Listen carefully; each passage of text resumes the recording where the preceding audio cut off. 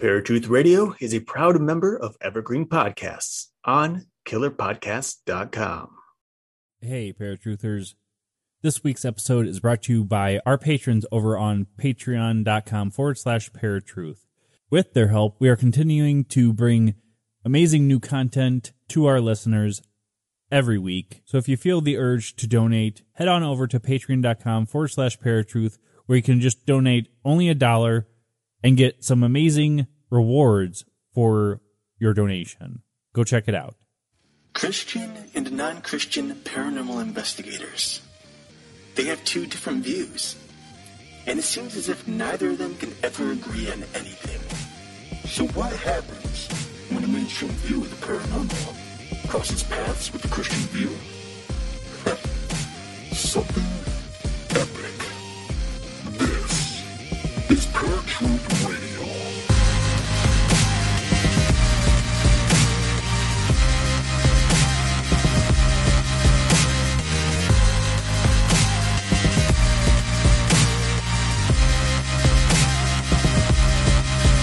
Good evening, ladies and gentlemen, and welcome to a brand new episode of Paratruth Radio. My name is Eric. And I'm Justin. And today, as we continue our series on the world's most haunted, we'll be traveling down under to discuss the old Melbourne Gale. Then from there, we'll be traveling east or west, depending on which route you prefer to take, to head on over to Puerto Rico, where we will be talking about the Hotel El Convento. I think we're going to, as I had mentioned, we're going to go ahead and just start off with Old Melbourne because that's a long traveling distance. I'd rather get that knocked out first. So Australia, we did say, the last couple of weeks we brought to you guys a lot of stuff here in America up until last week where I believe we visited London. Right. And we talked a little bit about that. But now here we are in Australia. We had this old Melbourne Gale, and there's a lot of information on this. And you can go to a number of websites, and they actually have a website dedicated to Old Melbourne, where you can actually do a virtual tour of the building if you really wanted to. You can just click and check things out. It's pretty cool, and especially works for those of us who don't have money to travel to Australia just to see Old Melbourne. But Old Melbourne, it actually opened on January 1st of 1847 and closed in July of 1924. Now, it consists of a bluestone building and courtyard, and is actually located next to an old city police watch house and city courts buildings. When it was first constructed, and during its operation mostly, because it's weird. Actually, I read some stuff on this. I don't know if you read the things about the children or not. We'll get to that later. But this place has housed everybody, basically. Like they don't care what age you are. There are children locked up at this place. There are old people locked up, murderers locked up at this place, and just crazy. But this place was basically from 1842 to 1924, held and executed some of Australia's most notorious criminals. Some of those including bushranger Ned Kelly, who supposedly killed a number of police officers. Mm-hmm. Some people actually believe Ned Kelly to be a hero, while others were very much against him. Now, you probably wonder, why was Ned Kelly a hero to some people if he killed police officers? It is mostly because he was standing up for their rights, basically. He was, against the man, basically. Rights activist sort of a deal. Exactly. And it also housed serial killer Frederick Bailey Deeming. Now, in total, between these years, there were approximately 135 people that were executed. They were all executed by hanging. Yeah, it's kind of a one-track mind when it comes to this particular place for the executions, because, I mean, a lot of places that you look at, there would have been hangings, execution by gunfire, if you will, mm-hmm. Gunfire. And this one, I mean, it stuck to hang, maybe just because it was a small little area. I don't know. But it was interesting to see that it had stuck to that. And it was briefly used in World War II, which is interesting. And it was finally incorporated into our MIT University and has become a museum ever since then. Mm-hmm.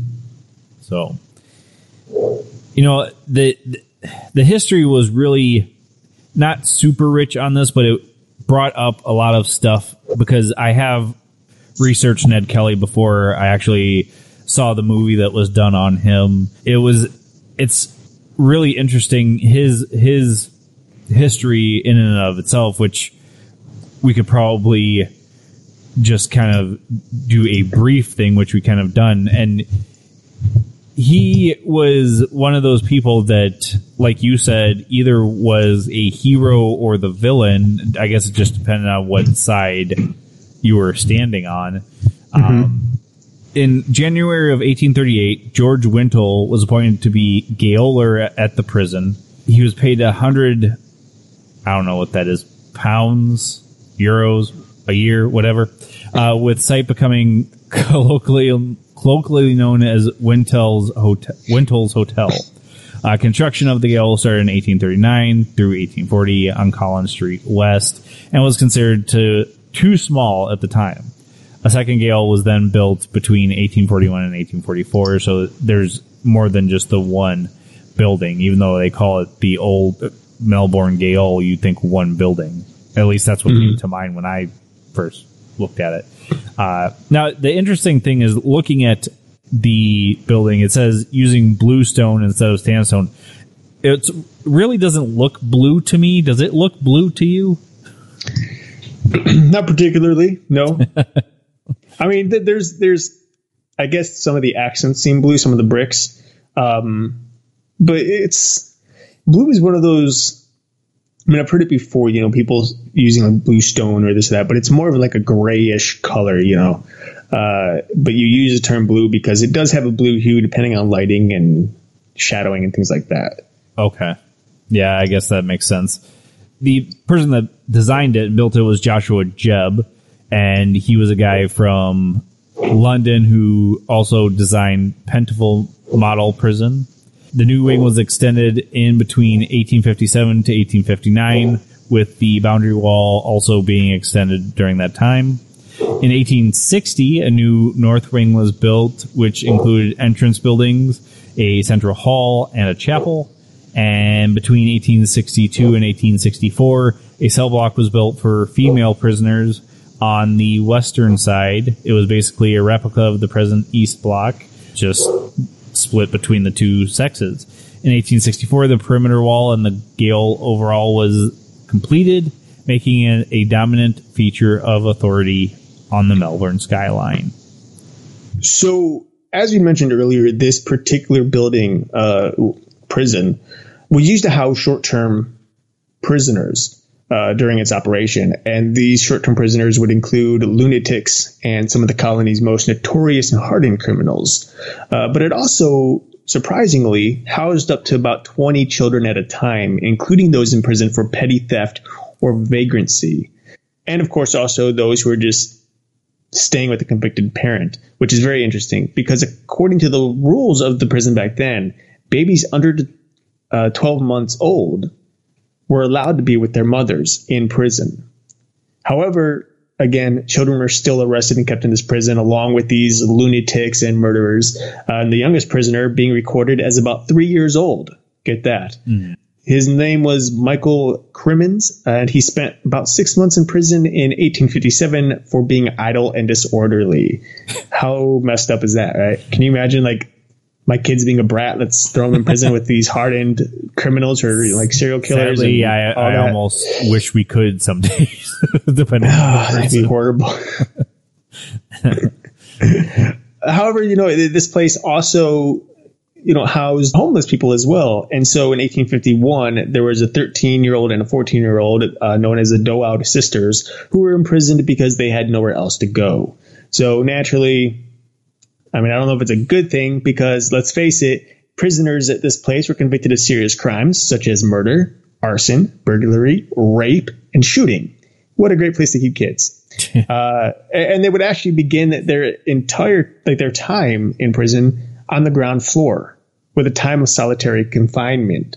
Basically, this had 3 floors, and each floor was like a bump up from the first floor. If you were the really bad criminal who's new there, You start off on that first floor, completely solitary. You get 1 hour where you get to go outside by yourself. And then the other 23 hours, you'd be stuck in your cell. You'd have nothing but a very thin mattress, which laid on a piece of slate flooring. So that sucks. Yeah. And they would only be able to bathe and change clothes once a week, and then attend the chapel on Sundays with a Bible, which was provided because they believed that obviously the Bible would promote good behavior. Yes, let's lock them up for 23 hours straight. Treat them poorly, not give them the bath or clothes, but give them that Bible, because I guarantee they're going to change their ways. If I was there's ways to...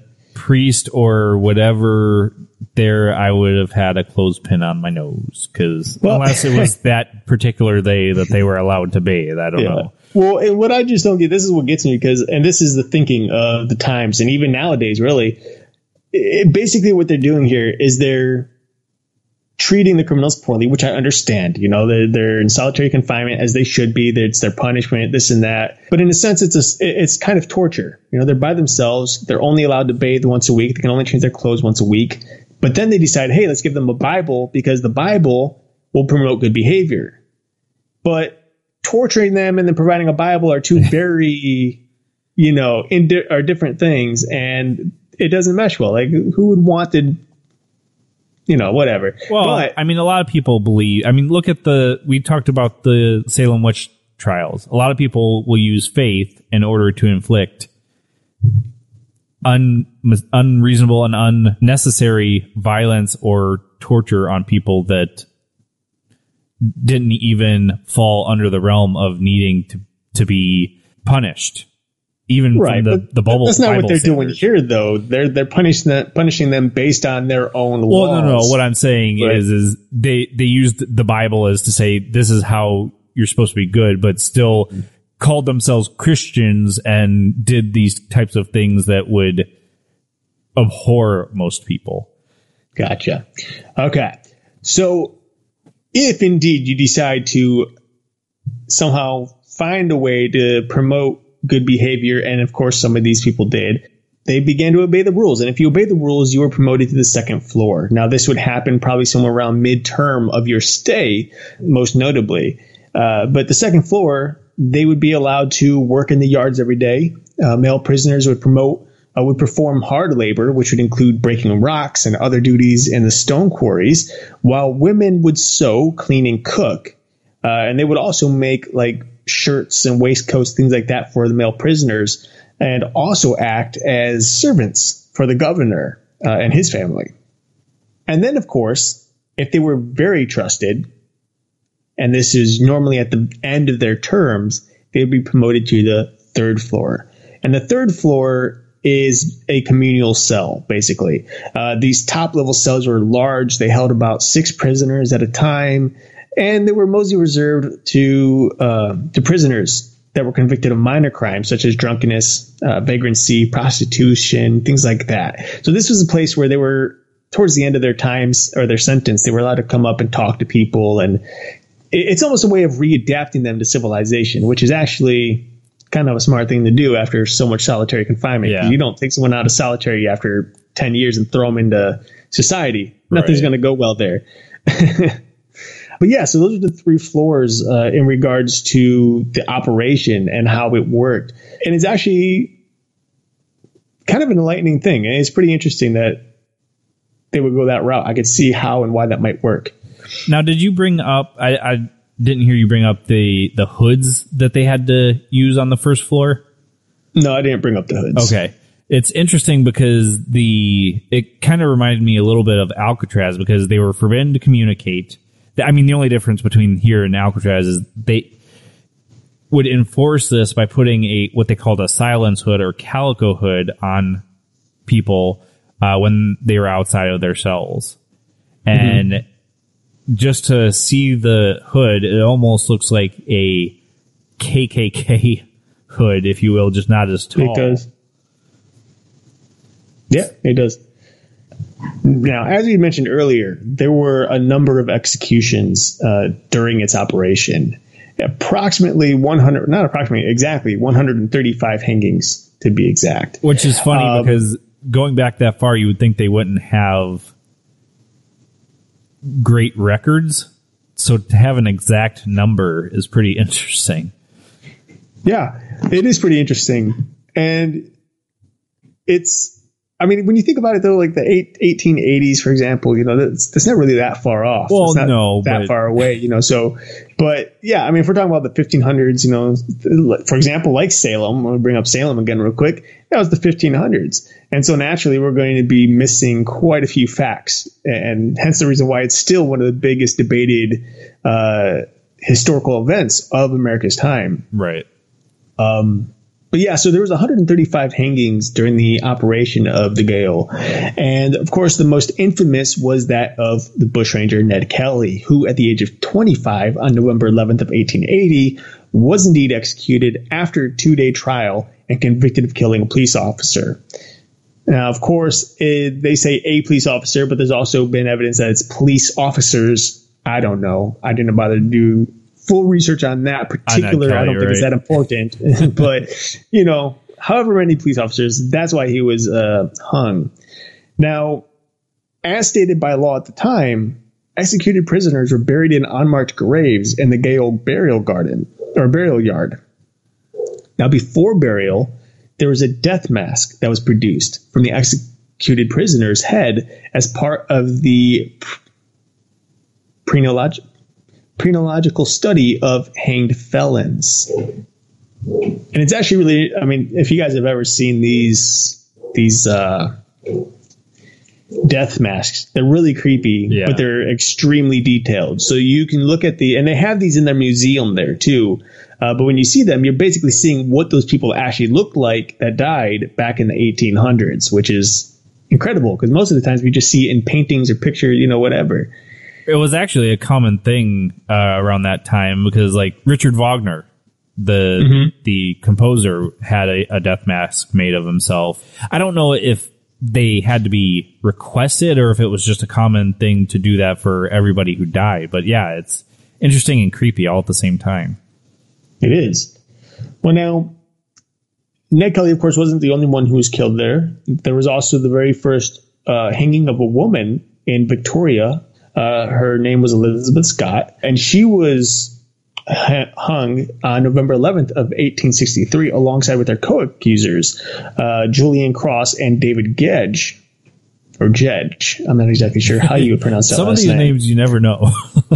Yeah. And then, of course, the last person to be executed was Angus Murray in 1924, which is the same year that the Gale was closed, which I have to wonder if it closed before he was hung, would he have ever been hung or would he have lived out his days? Which, just poor timing. It's sad. But then again, I don't know what he did. So I think it was I do know what he did, and it was murder. So depends on what the murder was. I don't know what the circumstances were. I don't know what was true. But you know what? Here's one that's really interesting, because not everybody here who was murdered or executed were properly executed for reasonable cause. Okay. For example, well, there's two here. The first one, and not to say, like, believe me, like, I think anyone who believes, like, somebody raped somebody, I think anybody who thinks that they should kill the rapist, because, like, come on. Raping people. But yeah, so they murdered executed somebody for rape, which obviously isn't done these days unless they murder them too. Depends on the state for us. I don't know about other countries, but yeah. Colin Campbell Ross. He was born in 1892. He was executed on April 24th of 1922 for murder. However, he was pardoned in 2008 because it turns out that he was falsely accused. So, unfortunately, back then they didn't have quite the ability that we have now. Nowadays there's people who actually fight. They have companies that fight for prisoners who they believe are indeed innocent in whatever it was that they were deemed guilty for. If they're being that strongly about it, I think that's a good thing for today's age. For sure. And you'll be surprised at how many people are convicted falsely, right. and how many people have been executed falsely, for false stuff. So it is good that they have that out there. And these people aren't like, they're not your typical lawyers. They're not like out there just fighting for the bad guy because they want to make money. These are people who are usually non-profit organizations that just want things to be right. They want the judicial system to, Right. Yeah. And then there was Frederick Bailey Deeming. He was born on July 30th of 1853, and at 16 years of age, he ran away to sea. Thereafter, he began a long career of crime, largely thieving and obtaining money under false pretenses. But he ended up being responsible for the murder of his first wife, Marie, and his 4 children in England, as well as a second wife, Emily, in Melbourne. Less than 3 months elapsed between the discovery of Emily Mather's body in Windsor, Melbourne, in March of 1892, and Deeming's execution at the Old Melbourne Gaol for her murder in May of 1892. Now, a remarkably short time by comparison to modern Western legal standards, because we know that most executions happen years after they're officially tried and convicted, and then they get their judgment. But after his execution, it was reported that over 12,000 people cheered on the streets outside, and that there was a public speculation that Deeming was, in fact, Jack the Ripper. I did come across that, yeah. Which is, okay, so Jack the Ripper, that's fine, but he's only killed... I don't mean to say only. Right. Only documented that we know of, right. It's only documented that he killed 2 women and 4 children. Now, Jack the Ripper, as far as I understand and from all the research we've done, didn't kill children. Right. So, and the women that he did kill weren't housewives. They were prostitutes. Right. So I don't really see where they're getting this whole Jack the Ripper thing. But hey, back then they made them people happy, and then guess what happened? Jack the Ripper probably killed some more people. And darn. Anyway. Well, it's interesting that this jail in particular housed not only men and women, because we do have intergender jails today here in the States, but they housed kids, and it could have been just something as simple as they were homeless. Mm-hmm. Super weird, but then again, so were the times, just like today. So something that was interesting to me was that particular thing, because in any of the ones that we've done for the States, you don't come across that. Right. So something that I wanted to get into was a little bit of the activity that goes on there. I didn't come across a whole lot. Maybe you came across a little bit more than I did. But they do have night tours at the Old Melbourne Gaol or however you pronounce that word. And some of the stuff that they've come across is they've heard moaning, screams, footsteps, the usual apparition caught on camera. It's usually a dark figure, temperature drops. That's pretty much all I came across. Was there anything that was different that you came across? Not really. Like you said, pretty much just some video evidence, pictures or whatever. You got your disembodied voices, and then electrical interference, which unfortunately, this is one of the things I have with electrical interference, because a lot of people will, and not people in general, but I just mean paranormal investigators, when they come across electrical interference, for those that are actually looking for evidence, they'll often deem that electrical interference as paranormal instead of debunking it, which this is an old building, so there's a really good chance, and it looks to me in the pictures that there's actual lighting, so there's electricity running through there. Right. I'm sure there's some faulty wiring in there somewhere, probably nothing that's bad. I'm sure they've gone through it, and the fire department's looked at it and said, okay, it's safe, but that's not to say it's not putting out high EMFs. With an old building like this, high EMF is not something that you need to take care of. It's not going to really cause a lot of problems. Right. But in the end, the high EMF is something that can be debunked, but also it could actually help to create some of these things that people are seeing or witnessing or hearing. So unless they actually caught some of this evidence on digital voice recorders, or they're just hearing it, that could be the difference between whether or not it's haunted.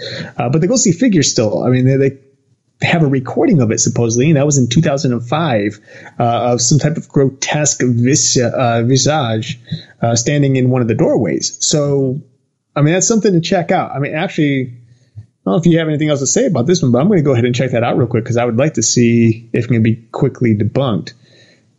So anyway, folks, I cannot find it. It doesn't look like they posted that 2005 video. So if any of you out there do have it or know where to find it, please send it to us, or send it to me at least. I'd love to check it out and see if it can't be debunked. But there certainly seem to be quite a few different videos of people, but sounds like women screaming or children screaming, and other little light phenomena, stuff like that. So who knows? I mean, I'd love to check out some video though of these ghosts and see if it can't be debunked, or pictures. Oh, the interesting thing is I came across this article that talks about a specific cell 17. It's just the typical stuff. You get an eerie, odd feeling from it. The person that wrote the article said that they speculated that the presence is a woman, even though they must have been in the all men side, because this says that the section of the Gale that they were in was had been all men, or only men. So nothing too outlandish as far as this article goes into, but it seems like in any of these jail cases where they're reporting hauntings, there's always that one cell. There's always that one cell. More active than the rest. And which cell was this? Cell 17 is what this one is saying. saying. And it's always the cells that are in the teens as well. So it's interesting that you come across that. Maybe we can hash it out at the end of the show, even in post-show. But I think this is a good place to take our break. You've been listening to Paratruth Radio, and we will be right back with Hotel El Convento right after this.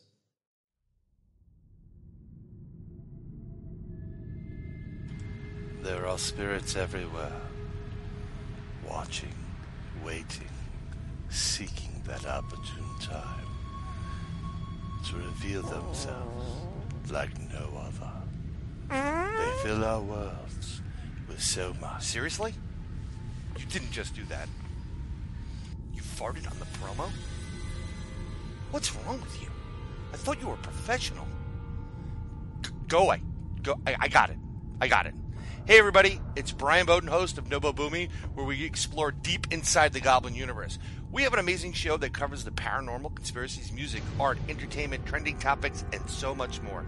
Please join us by subscribing to the show on Podbean at InsideTheGoblinUniverse.podbean.com, on iTunes, Google Play, Spotify, Stitcher, TuneIn, and everywhere you find podcasts. It's an informative, fun, and overall entertaining good time, and we'll keep the gas to ourselves. Why don't you burp next time? Someone give me Brian Anderson. Don't you know that you're a grown-up? I'm a grown-up. Me too. Yep, me too. But these days being a grown-up can really suck. Luckily, we're grown-ups who grew up in the coolest generation. We had video arcades. And also some of the best TV and movies ever made. We lived the origin of awesome consumer electronics. The list goes on and on. Yep, Generation X. Exactly. And we're Gen X grown-up. Every week, the Gen X Grown Up podcast explores media, tech, toys, games, and more from both yesterday and today. Through the eyes of Generation Xers who absolutely love that stuff. You can find us on iTunes or wherever you get your podcasts. Or find us on our website, genxgrownup.com. All right, you think that was good enough? I hope so, man. I'm tired. Who listens to a promo on a podcast and then goes and listens to a different podcast? Right. I've never done it. Right. Welcome back to Paratruth Radio. As always, my name is Eric. And I am Justin. And it's been fun here down under, but it's getting a little warm and I'm scared of the bugs. So we are moving on to Puerto Rico, where the bugs aren't much better, but at least it's closer to home. So here we are in Puerto Rico. That was a quick travel. Yeah, my arms are tired from flying. Exhausted. I need a drink. We are going to be talking about Hotel El Convento. And Hotel El Convento, well, basically it's just that, a hotel. And a very beautiful hotel at that, if you ever seen any of the pictures or anything like that. So this hotel began construction in 1646 and was founded in 1651 by Doña Ana Lanzos, a wealthy widow who donated her money and her magnificent residence in the street that since then bears the name de las Manjos. Folks, I do not speak Spanish, so I'm very sorry if I'm destroying that. De las Mañas. My sincere apologies for all you Spanish speaking people out there. Oh, goodness. Anyway, the building existed. That particular building existed until about 1854 when they decided to expand it. The expansion took from 1854 to about 1861 after the original building was torn down. Eventually, after being its magnificent self, it ended up closing in 1903 and remained closed until 1959, where it was then reopened under the Operation Bootstrap. Robert Woolworth started the renovation to turn it into, of course, what we now know as El Convento Hotel. It eventually reopened in 1962 officially to the stars of the day, including Rita Hayworth, and in the 1990s was then renovated again and rechristened as Hotel El Convento, a 4-star small luxury hotel with 5 stories, a central courtyard, a pool on the 4th floor terrace, and of course great views of Old San Juan. It's interesting that in 1990 they renovated and then just completely put the hotel in front instead of behind and rechristened it Hotel El Convento instead of El Convento Hotel. Like, really, what is the difference? Well, I feel like a lot of the Spanish, like even when I get boxes and stuff like that, in the mail, or I pick something up at the store, they usually have the American version of the title and whatever its subtitle, and then it has a Spanish version. And the Spanish version is always reversed. It's like everything's read back for some reason. I don't know. The way that the Spanish language works is a lot of times that stuff is rearranged as to how we would say it in English, but still, I feel whether you say Hotel El Convento or El Convento Hotel, it gives you the same feel. Just because you renovated it, you could have still called it El Convento Hotel, and it still would have had that same feel. You didn't have to rechristen it. But would it have meant the same thing? For all I know, and again, I don't know anything about Spanish, so I'm just ignorant in this matter, folks. But by saying like El Convento Hotel could mean El Convento from hell or something, and then who would want to stay there? I don't know. So putting hotel in the beginning may be necessary. Maybe. I don't know. Or maybe because El Convento came first, they thought it was still a convent instead of a hotel. So they were like, no, Hotel El Convento. For those of you who speak Spanish out there, you have a couple of ignorant Americans sitting here talking about a Spanish place. So please feel free to chip in on this at any time. Yeah, absolutely. Anyways, it's interesting because it was a convent. It was a monastery, which I'm assuming they must be the same thing, really. But for the San Juan Cathedral Square, or adjoining the San Juan Cathedral Square, the cathedral is the second oldest cathedral in the Western Hemisphere as well. Unfortunately, and I researched as much as I possibly could for trying to find paranormal activity here. All I could find, and maybe you found something different, was that a bulk of the activity is centered around the apparition of Doña Ana de Lanzos being the one walking the corridors. There was somebody who had said that they stayed the night there, nothing out of the ordinary, just some weird experiences. They didn't go into great detail or anything with it. Did you come? The one thing, actually, I just saw this, that they came across is hearing trumpets being played. But did you come across anything different? Were you able to find anything else on that? Yeah, they were also able to see, walking the halls, along with Danya, was the nuns. There were supposedly nuns that they could see walking around. They could hear the swishing sound of the robes of the nuns, which apparently still echo through the hotel at certain hours of the day. But beside that, I mean, that's pretty much it. There's not too much in regards to, I guess it depends on your definition of heavy paranormal activity, but what we're not seeing is multitudes of ghosts. We're seeing one, maybe, 3-4 ghost tops, and they're all central to Donia and basically the beginnings of this hotel back in the 1600s. Well, what's interesting to me, and we can hash this out much deeper next episode because that will be our wrap-up episode for this series, but it's interesting that the locations here in the U.S., we found documented paranormal activity, like explicit explanations. But on the ones that are international, we can only find very minimal, except for, the Tower of London, there was quite a few extensive cases, but right. Which makes you then have to wonder, because a lot of this explicit content that we're finding in these paranormal investigations, we're learning mostly from internet and television, which makes you question, does that mean if all this stuff is happening in America and not happening overseas or any other country for that matter, is it all just show? Is it all just for the pretty penny for their hosts? And the fact is that it very well may be.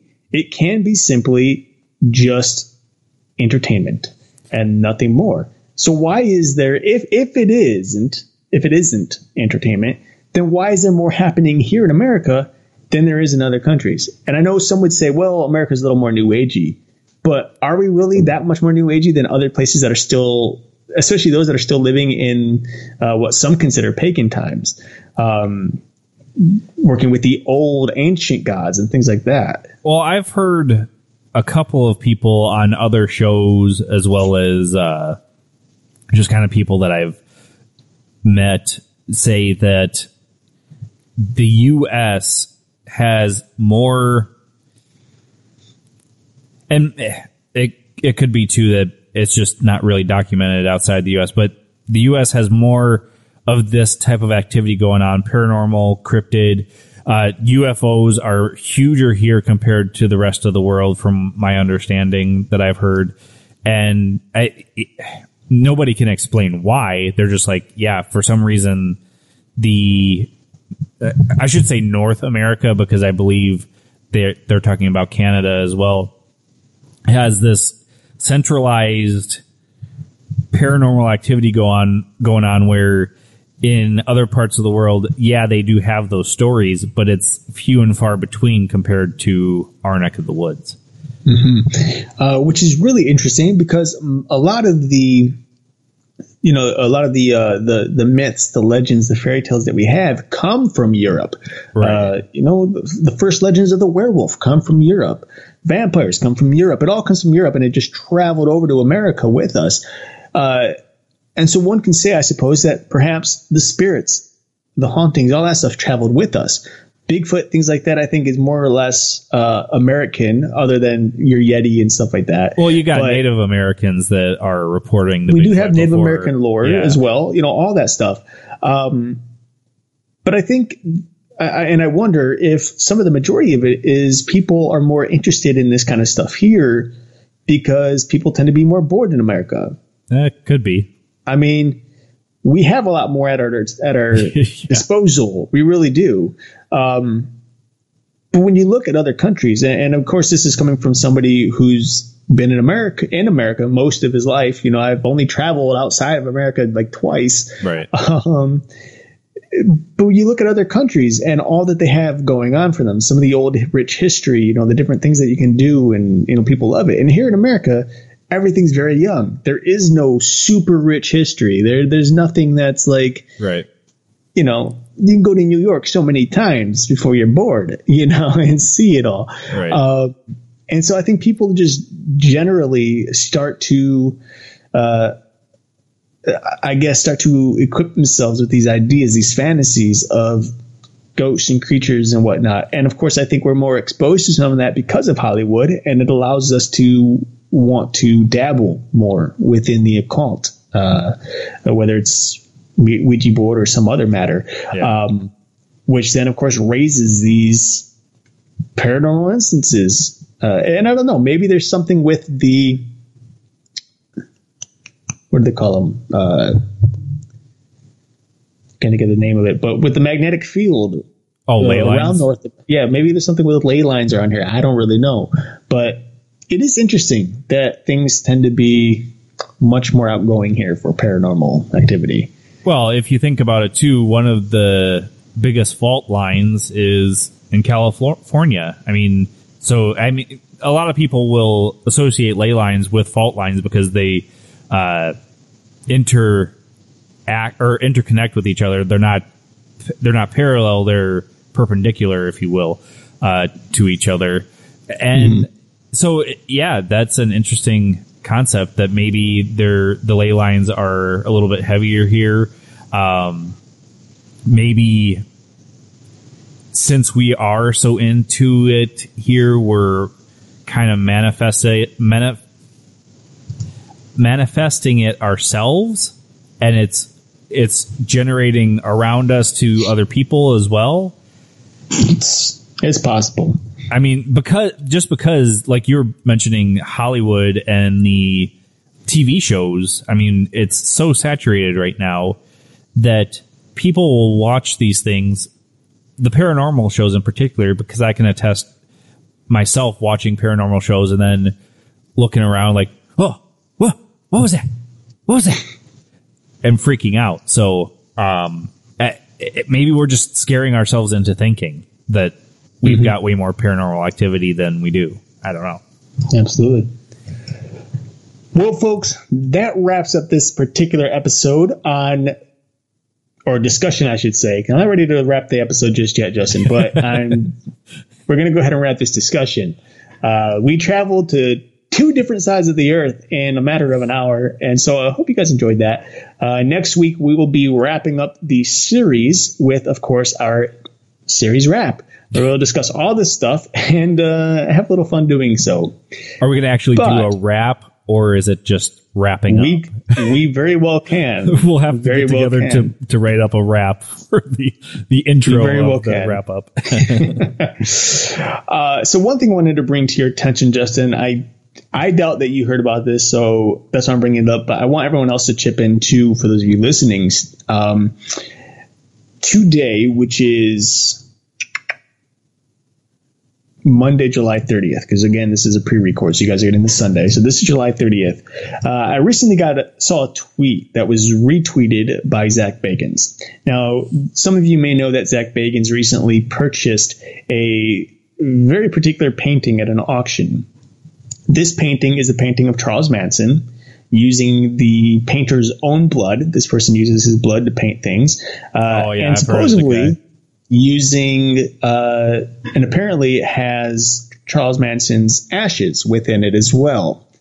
Now, some of you may or may not know, Zach Bagans owns a haunted museum in Las Vegas with Justin. We've got to talk to you about Las Vegas in January. But he owns a museum in Las Vegas, and he's going to place this particular painting in his crime section. It's the place that really talks about or teaches about the history of crime within America in particular, I believe. Mm-hmm. But he got a tweet today from somebody. I don't want to mention the name, but he got a tweet today from somebody who said that it's basically sick that he would buy this portrait and put it up in his museum in order to praise or glorify Charles Manson. And of course, his argument is this isn't praise by any means. And anyone who knows Zach Bagans knows he's not going to praise a murderer, but that it's more of a historical teaching, something to help people understand what our history is in America and what we're going through. And so I wanted to bring to your attention, I want to bring that to your attention, Joseph, and just ask, like, do you think that some of these things, like in this case, the painting or anything else for that matter, when people buy these I hate to call them relics, but that's what I'm going to call it, is a relic, which tends to be a part of somebody of evil nature, and then putting him up in a museum. I mean, is that glorifying these people, or is it simply teaching? That's a hard question. I mean, because a lot of the, like, for example, we were just talking about the Go shows, but there are a lot of shows on today, like Dateline, 48 Hours, that are talking about killers, and that can be questioned for, are we glorifying killers in the U.S. because we're constantly having shows about them? There was a show on Netflix about a serial killer, or they call him a serial killer, but I honestly feel he was innocent. But are we glorifying those people just by doing these shows? I honestly, in my opinion, it's really hard, but I think it just depends on what your intention is. If your intention is to have it up to say, hey, this is a painting of Charles Manson, this is who he was, this is how the painting was created, that's it. I think that I honestly feel that we need to be educating, especially our youth today who have their nose buried into their phones, because even though we have constant access to information, they tend to just watch stupid YouTube videos. Anyways, but if someone were to put it up and be like, this is the great and glorious Charles Manson, and this beautiful artist took his blood and ashes and painted this painting, that is getting into the realm of glorification and almost creepiness. But that's just my opinion. I thought you were going to bring up his tweet about his giving his mail carrier a bottle of water, since I work for the post office. Well, there's that too. Because I saw that and I'm like, if I were to be living in Las Vegas, I'd say challenge accepted, because it was 108 degrees that particular day, and the mail service, or at least in this particular truck, didn't have any air conditioning. So yeah, Zach Bagans brought out a bottle of water for this person. Well done. Good job, Zach. He can afford it. But anyone can afford a bottle of water for the most part. I mean, it's nothing. You can bring out a glass of water. It honestly shocks me that they don't have AC down there, because up here our trucks are heated. I believe some have AC, some don't. It just depends on the truck and if they're driving their own vehicle, because there are drivers that do that here in North Dakota. Even still, like, whether some have them or some don't, at this point, I mean, it's 2018. All vehicles should have air conditioning, period. Especially when you're doing something like that, because they do have, mail service, they have their doors open all the time, driving up and down these roads for hours a day. I mean, you're constantly getting whammed with heat or the freezing cold, depending on, the time of year. But yeah, that's definitely something that needs to be taken care of, especially since it is a government funded company. This is something that needs to be should be done ASAP. What was your take on that painting? I mean, I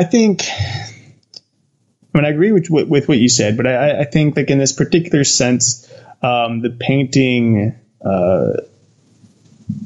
is more or less, I mean, it's a museum. It is meant to educate you on stuff. And I've never been to the museum, but I would like to go this January. But from my understanding, the museum holds these little haunted trinkets, but then tells you about the trinkets, like what happened. And of course, most of the stuff is haunted, so there's a lot of murder and stuff like that these are based on. And that's not to say that this one's haunted, because I don't think there's anything stating that it's haunted, but it's just the idea of it. I mean, yes, there is this sinister kind of grotesque idea behind it being painted with blood and the ashes of Manson and everything. But I don't think it's facetious by any means. I don't think it's a way to glorify, especially since the fund, it's actually, he set up a fund for it. So anybody who comes in to see it, there's a fund set up, and those funds are going to be going toward the family of one of the victims who were murdered by Manson and his posse. So, I mean, that right there alone says, look, we're not glorifying, we're trying to help people out. And yes, you probably think, like, well, fund for a family that was so many years ago, but it's never too late to help out and do this kind of stuff. So I don't know. I mean, maybe Justin and I are biased, but I think it's the proof is in the pudding there. I don't think it's wrong. But like you said, if you're going out and saying, like, these idiots who are out there claiming they're Nazis, I mean, now that's wrong. That's screwed up. And those people should be taken down, not in a murderous type of way, but they should be stopped. Same with KKK and all of that stuff. All of that needs to be stopped because these are all, basically communities that are highly violent, racist, just trouble. So, yeah. All right, folks, that is all we've got for you this week. Stay tuned for next week when we do our wrap up, and make sure you're getting in contact with us to talk about, actually, I don't think we've even really discussed this on air yet. Really quick, the new series that we're going to be doing is kind of a campfire-y tale type deal, but we want your interaction. If you've got a creepy story that you want to share, whether it's you come on air and talk to us about it, or you just give it to us to talk about on air, get in contact with us. The contact page is at paratruthradio.com. And you can email us there, or get on Facebook, or on Twitter, or on Instagram. Make sure you're checking out TMV Cafe, Fringe Radio Network. We're on those as well. And that's about it. So until next week, where you will find us same time, same channel. My name is Justin. And I'm Eric. Peace.